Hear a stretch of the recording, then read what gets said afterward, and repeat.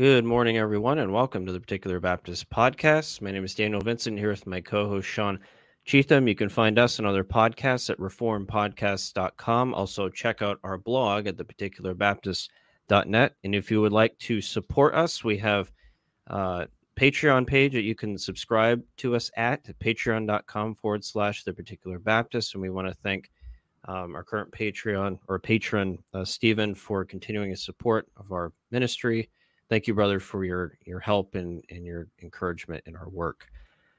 But today we're going to be going through another Dennis Prager episode. We're maybe about halfway through the 10 Commandments. We're on Commandment 6 today. Thou shalt not kill, or thou shalt not murder, however you want to translate that. And we're going to talk a little bit about that today. We're going to go through Dennis Prager's video on this and discuss the commandment. This is, I'd say, probably one of the more controversial commandments in terms of how it's applied in different areas of life in the Christian world, and so I think this is a timely discussion. So we'll go ahead and dive right in. Let me pull up our video, and off to the races. You would think that of all the 10 Commandments, the one that needs the least explaining is the sixth, because it seems so clear. It is the one that the King James Bible, the most widely used English translation of the Bible, translates as, "Thou shalt not kill." Yet the truth is quite the opposite. This is probably the least well understood of the 10 Commandments. The reason is that the Hebrew original does not say, "do not kill." It says, "do not murder." Both Hebrew and English have two words for taking a life. One is kill, harag in Hebrew, and the other is murder, ratzach in Hebrew. The difference between the two is enormous. Kill means, one, taking any life, whether of a human being or an animal. Two, taking a human life, deliberately or by accident. Three, taking a human life, legally or illegally, morally or immorally. On the other hand, murder can only mean one thing: the illegal or immoral taking of a human life. Did you want to say anything to the Hebrew side of it, Sean? Yeah, I did. It's interesting. I ultimately end up in the same spot he does, but I disagree with him on the meaning of the Hebrew. It's funny. I don't think for any of these that we've gone through, there hasn't been one time where I made at least some comment about how he's wrong with the Hebrew, which is funny because he's Jewish. But no, I don't think that ratzach necessarily only means murder. For example, I looked it up in Chalet, the concise. It's a Hebrew lexicon, a concise Hebrew and Aramaic lexicon of the Old Testament, and it has as its first definition kill, and then the second definition is manslayer. So it is translating it as kill. I also looked it up in Strong's, and that was to murder. So you do have murder there, or slay, to slay, which similar to killing. But doesn't necessarily have the immoral aspect to it. So I don't know where he's coming from with saying that ratzach is only means to murder, and I'll even give a biblical example for this. So this is Numbers 35:27, and this is in the context of the somebody's killed someone. And if it's unintentional, they're able to flee to the city of refuge and wait there and not be killed by the avenger of blood.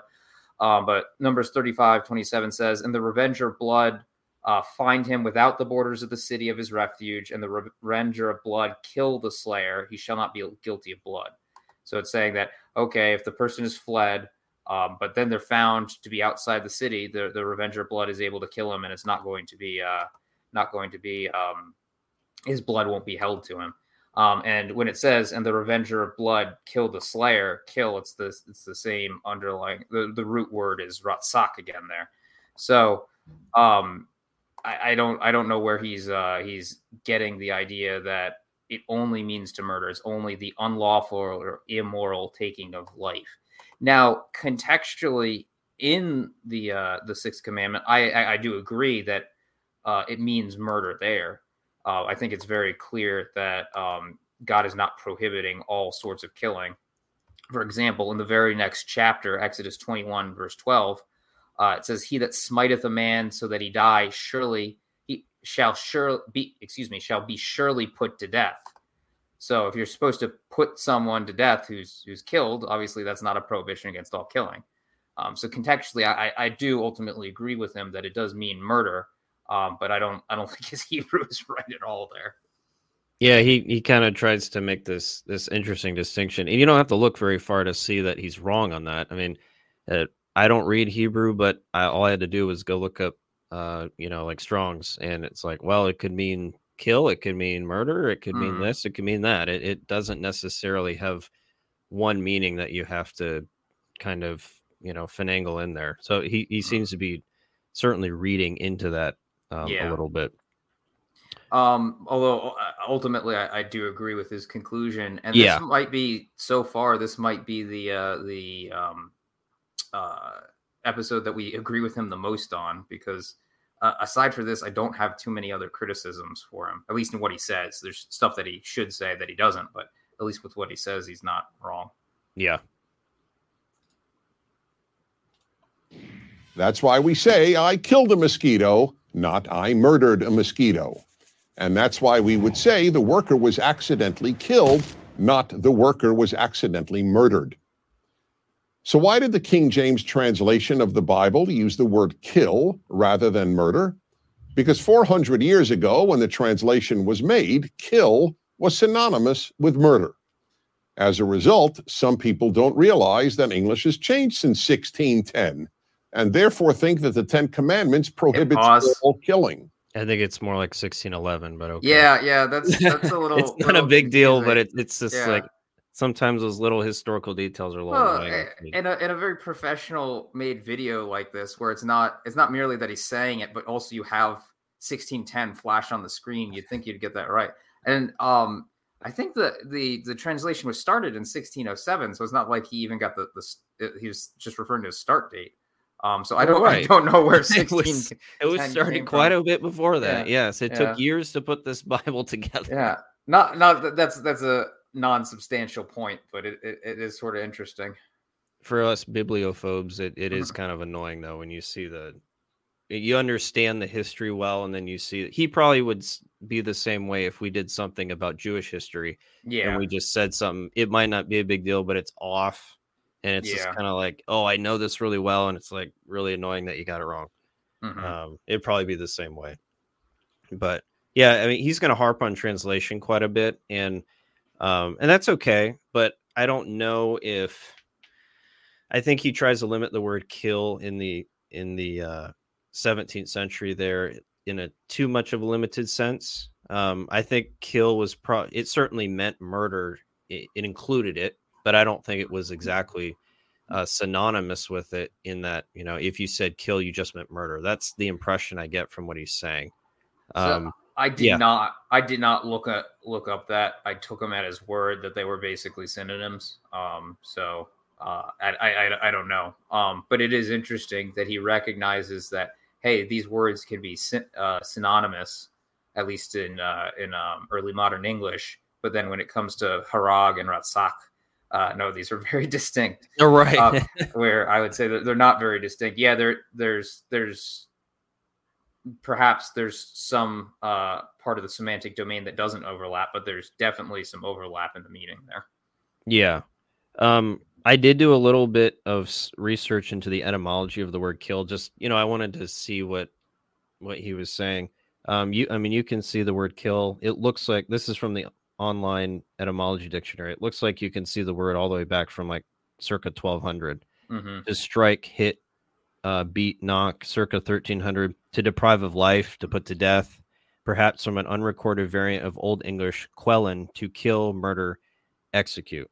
So you could even see, even before the King James came along, it seems that the word included murder, but it wasn't limited to it, even in that time. And then later on, you see it even says attested from the 1610s, meaning to nullify or neutralize the qualities of. So again, it even had generic meaning at the time that he was saying this. So it's not necessarily what he's saying it is. And even I even did a little bit of research into, was the word kill used in different translations at the time? You do see in the Geneva Bible, Exodus 20:13, it's translated as kill. Although there's a footnote there, it says, but love and preserve thy brother's life. So, the principle there is to not take your brother's life. The Bishop's Bible, which, the King James was a heavy revision of, and the translators were told to stay as much with the Bishop's Bible as possible. It says, thou shalt not kill, Kyll. And then Wycliffe's 1382 Bible says, thou shalt not slay, SLE. So it seems that these words were kind of, used interchangeably, and definitely the etymology changed over time, but you do see this, I think this general principle of killing is there as well, which would definitely include murder. So I thought that was kind of interesting. And then, Sean already mentioned the, Ratzak from Strong's Concordance, to murder, slay. Strong's Exhaustive says to put to death, kill, manslayer, murderer. So the underlying text is generic, and it seems that the translation tried to be generic as well with the language that's used at the time. And it wasn't something that was exclusive to just murder. So as long as you understand the history of the term and its historical context, it's probably a fine translation for the time. And you can still use the analogy of faith to come up with the meaning, even within that old translation. If you take them consistently. Not that translations are perfect necessarily, but in this case, the word might not be as clear for our modern time, but you can still figure out the meaning, using other passages of scripture. Yeah, and that's the most important thing, right? That we look to the rest of scripture to determine our understanding of things, because there's so many passages just read in isolation you could come to an interpretation, but it needs to fit in with the entirety of the rest of scripture in order to work. So yeah, and if you wanted like a thought for thought translation might convey the meaning more accurately, but either way you're still going to get to the same conclusion if you're being consistent in your hermeneutic. But of course it doesn't. If the 10 Commandments forbade killing, we would all have to be vegetarians. Killing animals would be prohibited. And we would all have to... And killing plants too, but okay. ...to be pacifists, since we could not kill even in self-defense. However, you don't have to know how the English language... Yeah, so he makes an excellent point there, right? We didn't... he's making essentially the same point that we did, although he's not going directly to the Bible to prove it. That... well, if we're allowed to kill in these circumstances, this can't be a global prohibition against all sort of killing. Yeah. So he doesn't end up quoting from anywhere else. He alludes to other places in the Old Testament, but he doesn't quote from anywhere else. But at least that sort of thinking is better, a lot better than some of the thinking we've seen in the other videos on the 10 Commandments. Yeah, he's being much more consistent than he has been in the past. I mean, he's right. We can kill animals, and even in the Old Covenant, killing animals was a necessary part of the ceremonial law. You had to kill cows or kill bulls and goats to atone for sin in the ceremonial law. So blood spilling was just integrally part of that. But it's the unjust blood spilling that's the problem. In the law, even dealt with that. I have a section here on self-defense from Exodus 22, just 2 chapters later in the book of Exodus, 2 chapters after the 10 Commandments are given. This is Exodus 22, verses 2 through 4. It says, if a thief is found breaking in and is struck so that he dies, there shall be no blood guilt for him. But if the sun is risen on him, there shall be blood guilt for him. he, and this is referring to the thief, shall surely pay. If he has nothing, then he shall be sold for his theft. If the stolen beast is found alive in his possession, whether it is an ox or a donkey or a sheep, he shall pay double. So you can see a distinction here between killing someone who breaks into your home in the day and killing someone who breaks in your home in the night. And I don't think we should take the specific times a day as strictly. I think the point is that someone's intentions are likely, if you know the intentions of the individual, you shouldn't kill them just because they're coming into the home, right? If they're just coming to steal something, but they're not coming to do harm to you or your family, then you should, you shouldn't kill them. There should be other deterrents in place that you use to deal with the problem. But if they're coming at night, that implies some sort of nefarious, more than just stealing. It implies that their intentions are nefarious, at least in this context. Or at the very least, you can't know. You can't know. Exactly. Right. It's harder to know if somebody's in at night. What is their intention? It's much harder to know and discern, which is why there's more leeway given for self-defense at night than there is in the day. Yes. Yeah. Because in the day you can see what's going on, right? That's not an absolute, because sometimes people have come into houses and gone into places during the day and kill people. So the point is that the intention of the person needs to be known before you can just take their life arbitrarily. Or at least you need to, it's better to err on the side of caution than it is to just take their life. So even you see here that there are rights given to image bearers of God, even when they're doing something wrong. You can't just go and wipe them out just because they're breaking into your home. You have to be careful and cautious even in that. John Gill talks about this. He says, quote, "The person that kills him shall die for it." And he quotes from the Targum of Jonathan. It says this: "If it is clear as the sun," and so Jarkey, that not to kill any he entered, and he should kill him, there is guilt of shedding innocent blood. So again, the intention of the person is clear here. If you can see that they're not here to kill you, they're here to just steal, yet you kill them, you've murdered them. And that would be a problem. But the point is here that we're not to shed innocent blood. So the application of the commandment, the sixth commandment, applies here, but there's also that element of self-defense given to preserve your own life and maybe the lives of others. So it depends on the situation. That's why we're using other scriptures to interpret this commandment. It's not absolute on its face. There's plenty of qualifications from other places of scripture that we have to use to interpret this one.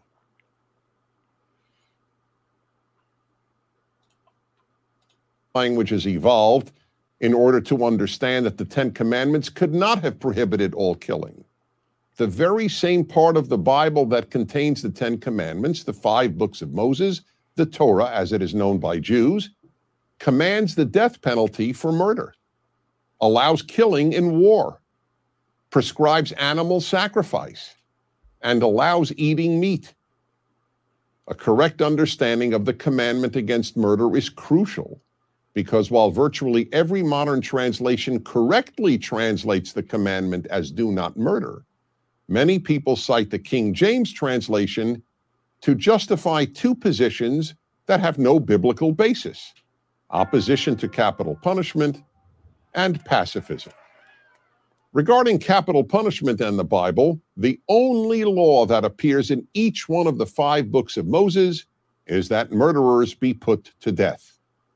Opponents of the death penalty are free to hold the view that all murderers should be allowed to live, but they are not free to cite the Bible to support their view. Yet many do, and they always cite the commandment, "do not kill." But that, as should now be abundantly clear, is not what the commandment says, and it is therefore an invalid argument. So I've probably heard that argument used before. I do. Have you heard that? Oh yeah, no, I remember somebody I used to work with made that exact argument. Okay. Yeah. Yeah. I mean, the Bible is forbidding capital punishment. Why are you killing it? And they don't know what they're talking about. They're completely ignorant or willfully ignorant of the surrounding texts around it and the law itself. We definitely hold to the death penalty for murderers. That's biblical, and you don't have to just go to the Torah to find that. It transcends that. It's built into creation. If you look at Genesis 9, verses 1 through 7, this is where God establishes the Noahic covenant with Noah after the flood. And God blessed Noah and his sons and said to them, "Be fruitful and multiply and fill the earth. The fear of you and the dread of you shall be upon every beast of the earth and upon every bird of the heavens, upon every thing that creeps on the ground and all the fish of the sea. Into your hands they are delivered. Every morning, every moving thing that lives shall be food for you." Well, there's more killing going on right here. And as I give you the green plants, I give you everything. But you shall not eat flesh with its life, that is its blood. And for your lifeblood I will require a reckoning. From every beast I will require it, and from man. From his fellow man I will require a reckoning for the life of man. Whoever sheds the blood of man, by man shall his blood be shed. For God made man in his own image. And you be fruitful and multiply, increase greatly on the earth and multiply in it. So God is simply stating the created order here. Be fruitful, multiply, have babies, populate the earth. This is a reiteration of Genesis, to the created mandate given to Adam and Eve, that they are to be fruitful, multiply, and fulfill the earth. But he's also reiterating the dominion of man over creation, right? The animals are food for you. Don't be afraid to eat them. They're there for your good. The earth is there for you to use for man's benefit. That's part of the created order. But then he also gives stipulations for how we're to treat our fellow man. If man's blood is shed, then that person who killed that other person is to be put to death as well. So you can see, even built into creation, into this created order, this idea of the man being put to death for unjustly taking the life of somebody else. And the reason given is that man is made in the image of God. So again, this is all grounded in creation, and this is all reiterating portions of Genesis, right? In the image of God, he created them, male and female, he created them. This is from early on in the book of Genesis. So because of the created order that God has given, to unjustly take the life of somebody else is such a high crime that it forfeits your own life. And so to not take that person's life who is the murderer is to violate the created order that God has given. But unfortunately, in our world, we do see this push against the death penalty. I know in the city of Washington, D.C., death penalty is not there anymore. It's not part of the judicial system, and in many other places it is. You do find it in some states, but I think by and large it's been eradicated or used in such extreme circumstances that it's almost a unique or an anomaly at this point. And that's not biblical. If somebody is a murderer and they've been convicted of that murder and they've gone through the proper process, then according to God's word, they need to be put to death. And that's what we see in the created order. But our world pushes against that. So this is just more Romans 1, suppressing the truth that God has revealed. And you could even argue since this is part of the created order, this is part of natural revelation. So God is, he's revealing that this is to be done in the created order, and to reject it is to reject God through his creation. This is just man suppressing the truth that we find in Romans 1. Yeah, and I'd like to point out this is given in the context of the Noahic covenant, right? This is something that's the Noahic covenant is never turned or overturned or superseded by anything. This is still binding on us today, and that's exactly what we see as we progress through the rest of the Bible, right? I know that there are plenty of people out there that want to say that Jesus overturned this sort of thinking. But that's not correct. And I'll probably address that here after he makes his second point about pacifism. Got some verses on that. Yeah. And you can see, you can see the death penalty in other places, not just for murderers, but even for disobedient children. I think we talked about this Yeah, we did. In the episode on our last Prager episode, but Deuteronomy 21:18 through 21, for instance. But that's, I think we discussed this already. It's positive law. That's not part of the moral law, created law, creative order. But yeah. I'll also note that a lot of times people have the idea that, like, oh, well, human life is so valuable, we can't just take it by having the death penalty. And I would say, yes, human life is so valuable. That's why you should have the death penalty. Right. Because it's such a heinous thing to take the life of someone for their own sake, and also because they're made in the image of God, and you've disrespected the God by unlawfully taking someone's life. So I think it's actually the people that reject the death penalty that have a low view of what it means to kill someone. And those same people probably also support abortion. Yeah, so. In a lot of cases, yes.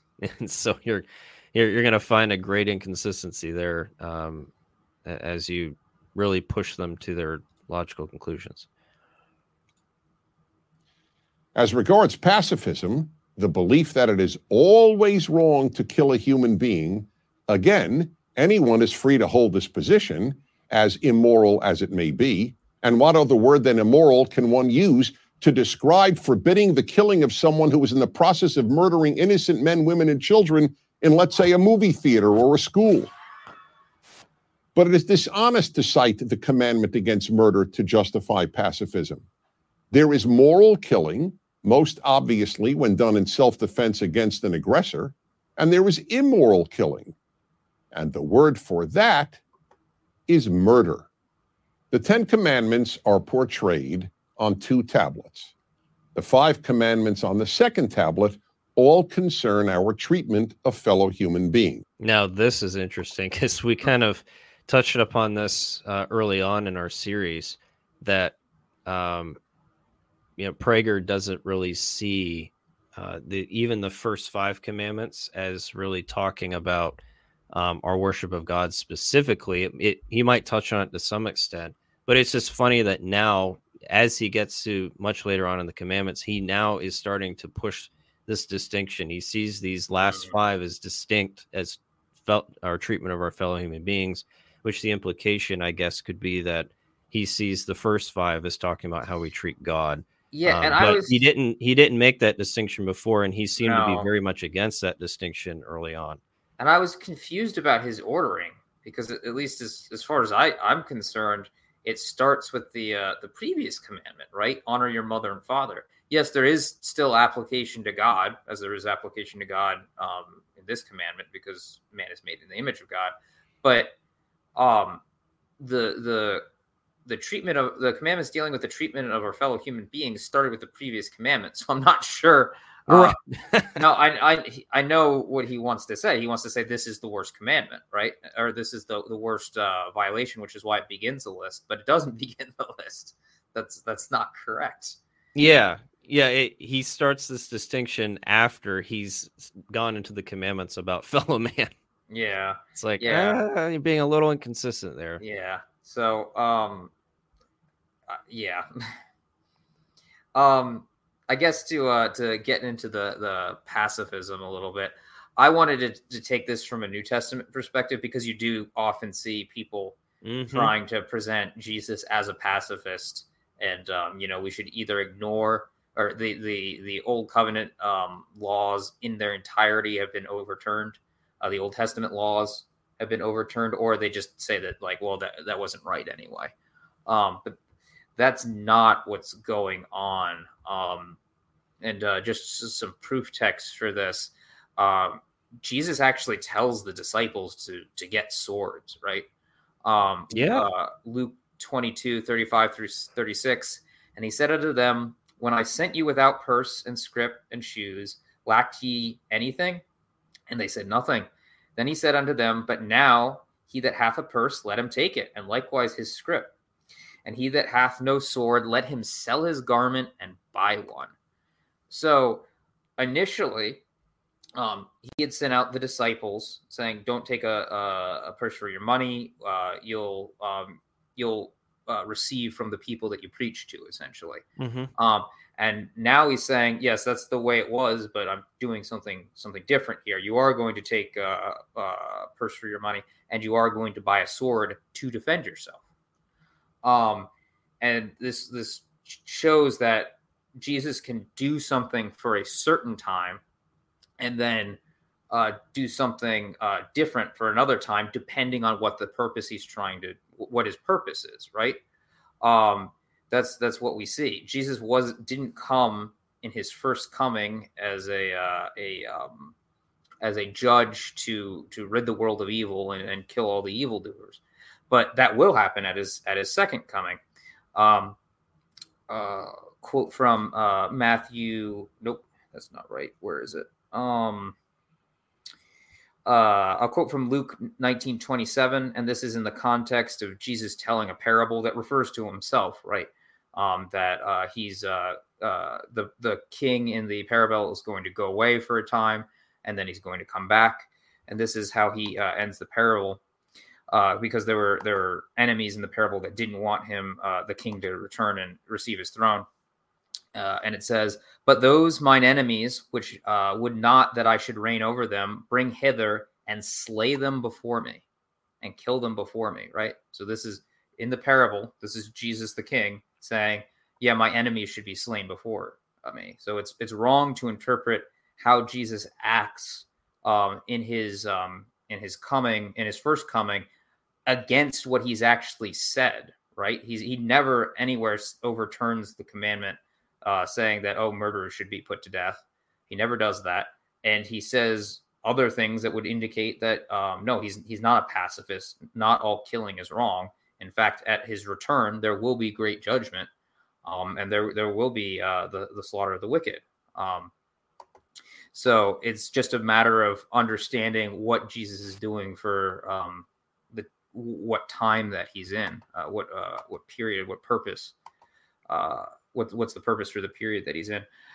You do hear it also referenced that Jesus said to Peter, you shouldn't kill, right? What he actually said, and this is in the garden where he's being betrayed by Judas. This is Matthew 26:49-54. "And forthwith he," that's Judas, "came to Jesus and said, Hail, Master, and kissed him. And Jesus said unto him, Friend, wherefore art thou come? Then came they and laid hands on Jesus and took him. And behold, one of them which were with Jesus stretched out his hand and drew his sword and struck a servant of the high priest's and smote off his ear. Then said Jesus unto him, Put up again thy sword into his place, for all they that take the sword shall perish with the sword. Thinkest thou that I cannot pray to my Father, and he shall presently give me more than 12 legions of angels? But how then shall the scriptures be fulfilled? And thus it must be." So people take this statement, and it's Peter. We know that from parallel passage that it's Peter here that took the sword. They interpret the for all they that have the sword shall perish with the sword as an absolute statement. But that's not correct. In fact, Jesus, if we understand what we just read from Luke, Jesus is the one that told Peter to get that sword. So it's not an absolute statement here. What he's saying is, if you live by the sword, you're going to die by the sword. AKA, if that's the solution to all your problems, you're going to have that turn back on you, because it's not the solution of all your problems. And that's Jesus's point in saying, like, well, I could have 12 legions of angels and this would be dealt with. But then how would the scriptures be fulfilled? Because he's come for a different purpose. His purpose is not to conquer the world in that regard. His purpose is to come, live the perfect life, and die on the cross for the sins of the world. So that those that put their faith in him might have their sins cleansed and be credited his righteousness. That's his purpose. But we can't take that purpose and then, as I was saying before, say, oh, this is all that Jesus was. He was a pacifist, when that's clearly not the case. So as you were speaking, Sean, someone has been commenting on your interpretation there. Just curious what your thoughts were on this. So they said, this image bearer, did Jesus not tell them to get swords for the purpose of fulfilling Scripture?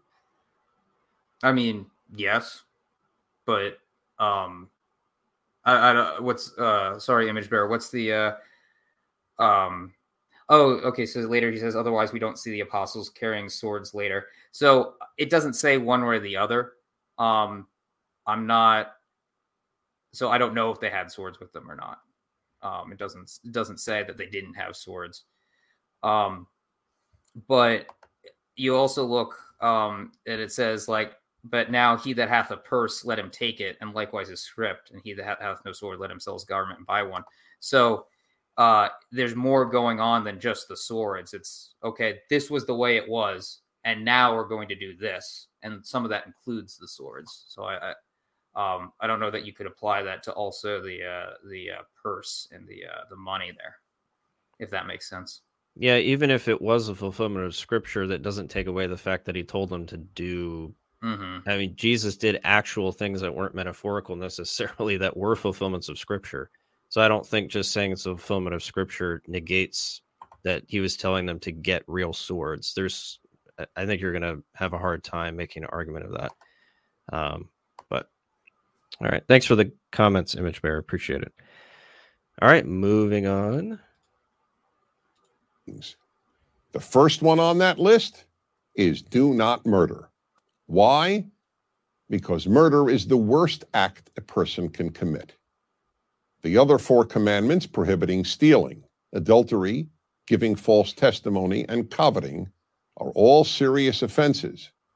But murder leads the list because deliberately taking the life of an innocent person is the most terrible thing we can do.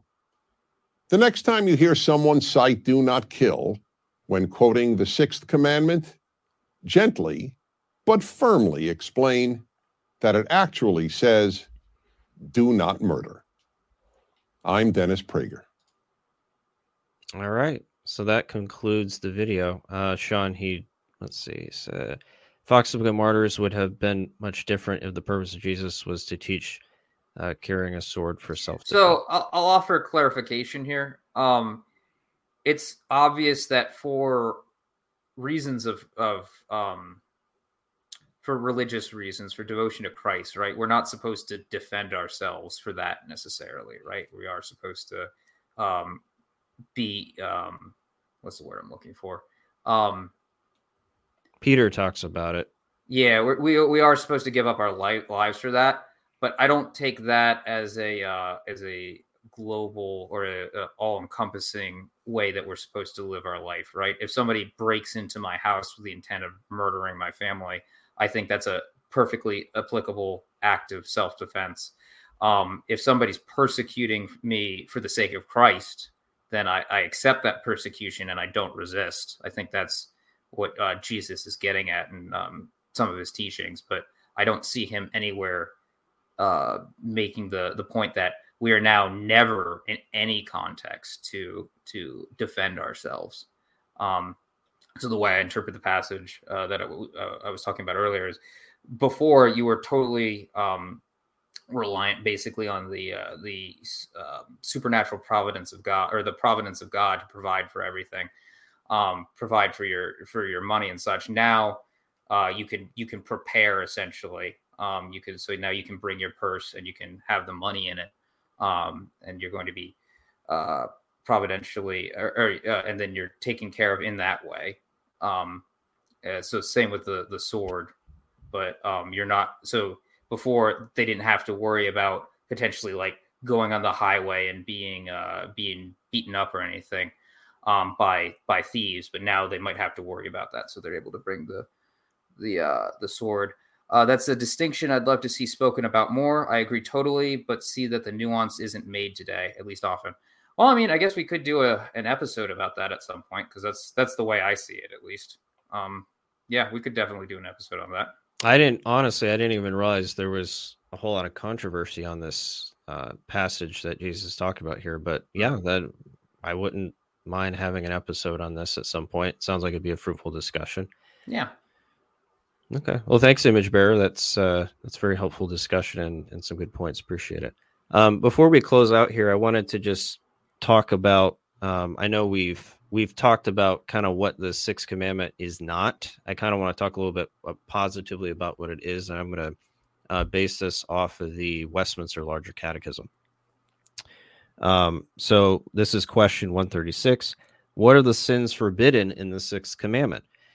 The sins forbidden in the sixth commandment are all taking away of the life of ourselves or of others, except in case of public justice, lawful war, or necessary defense, the negligence or withdrawing the lawful and necessary means of preservation of life, sinful anger, hatred, envy, desire of revenge, all excessive passions, distracting cares, immoderate use of meat, drink, labor, and recreations, provoking words, oppression, quarreling, striking, wounding, and whatsoever else tends to the destruction of the life of any.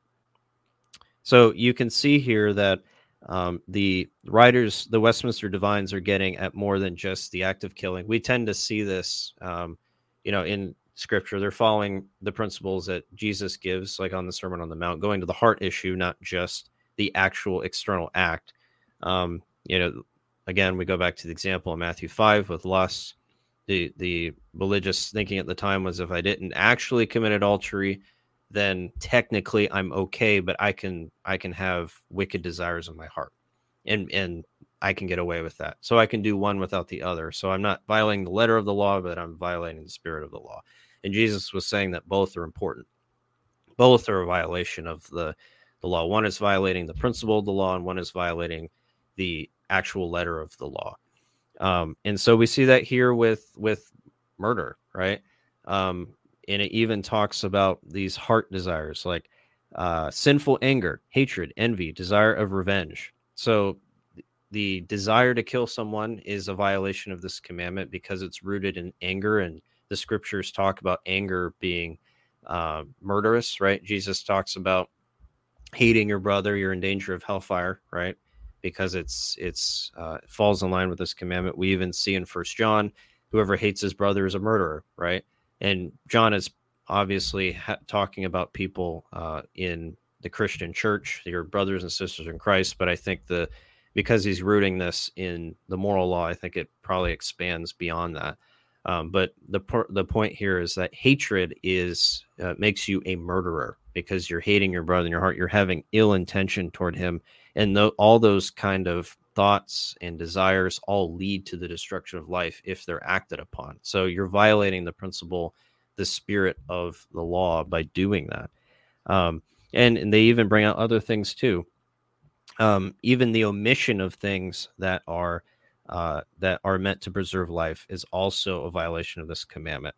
And we have to be careful not to take this absolutely. I think that the writers here are very careful to clarify what they mean. They're saying lawful and necessary means of preservation of life. There's going to be risks, whatever we do, wherever we go. There's going to be a risk of loss of life or limb. You drive in your car. Those of us who live in the DC area, traffic's really bad around here. People are in accidents all the time. People die all the time in accidents or get severely injured.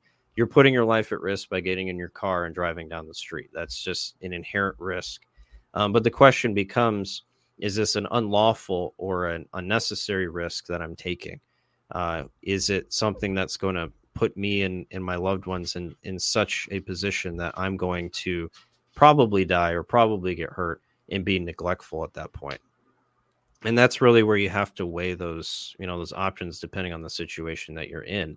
But the Westminster Divines were careful not to negate any kind of risk. And I don't think the scriptures are talking about any kind of risk whatsoever. The point is, are reasonable measures being taken to preserve life? Are you wearing your seatbelt when you're riding the car? Are you driving safely? Things like that. Those should all be goals that we're going towards because we want to preserve life. We stop at the red light because we don't want to hit somebody else, and I don't want to die. I don't want to kill somebody else or hurt them. Those are all principles that we should be using to help preserve life. So you can even see those things in here. Even eating and drinking, immoderate use of meat, drink, labor. So people who are gluttonous or they're not preserving their life because they're eating in a way that is unhealthy and that will probably kill them, or put them in such a state that their life is going to be at great risk. So, and you could even look at this with the COVID situation too. You know, some people, especially the pagan world, made such a big deal about the mask thing, right? Oh, you're not loving your neighbor if you don't wear a mask. And again, this is where you have to take a calculated risk. You live in a place with a high transmission rate, with a high death rate, where people are more likely to die, then maybe it's good to wear a mask or to avoid other people. But if you live like where we live in Virginia, where the death rate is very low based on the amount of deaths or the amount of cases that have come through, then you probably don't need to. It's a calculated risk that you have to take. Yeah, that gets into a little bit of liberty of conscience, because as far as I'm concerned, like 90% of the masks you saw people wearing weren't going to prevent transmission anyway. Right. Unless you were wearing an N95, it wasn't gonna do much for you. It wasn't gonna do a lot, yeah. Yeah, that's and hopefully we don't get too off track with this, but it's what you were saying, Dan. Like you have to analyze the risk for yourself, exactly, understand it, and therefore act appropriately to preserve the well-being of your neighbor. And that's on you. I don't see anywhere where God has granted that authority to the state to do that. Now, we as Christians can live in tyrannical states. You know, we're able to get along with that, and assuming it doesn't, what the state asks us to do doesn't make us sin, then we should obey by default what they're asking us to do, because they are the authority that God has put over us. But ultimately, this should be a liberty of conscience issue. And while if you are reckless with the life of your neighbor, that's something that God will hold you to account to, not necessarily in this life, but certainly in the life to come. Yeah, and I'm not. I do think that the government does play a role in the preservation of life. I think that's part of the God-given. I definitely should be clear about that, because the Romans 13 says the sword is given to the state to punish evildoers, right? So, there's definitely a role it plays, but there are some areas of life that I think it should be left up to the individual. It's not the state's purview to get into your head and like, oh, well, you know, you had this set of information and you made the wrong decision here, so we're going to punish you. I think that's probably an overstepping of its yeah, I think it would depend on the situation, but it does. Yeah, I think like especially when they were imposing those kind of measures in churches, right, and regulating worship. Yeah, that's definitely out of bounds of where they should. Yeah, you know, that's up to the individual church to make that decision, not the state. You're overstepping your bounds at that point. Yeah. So yeah, I think it depends on the situation. It has to be analyzed on a case by case basis. But yeah, I mean, the point is that life has to be preserved. We can take things too far, or not be careful enough, and that's just something we have to, as individuals, and the state too. The state has to make sure that they're balancing out those things. You know, are we overstepping our bounds, or are we actually preserving life in a lawful way?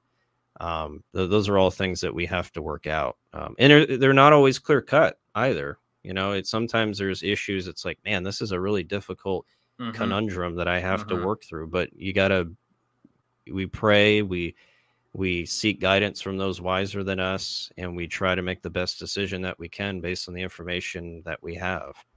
But the point is that we should seek the preservation of all life, and that we should not put our neighbor in great risk where they don't need to be.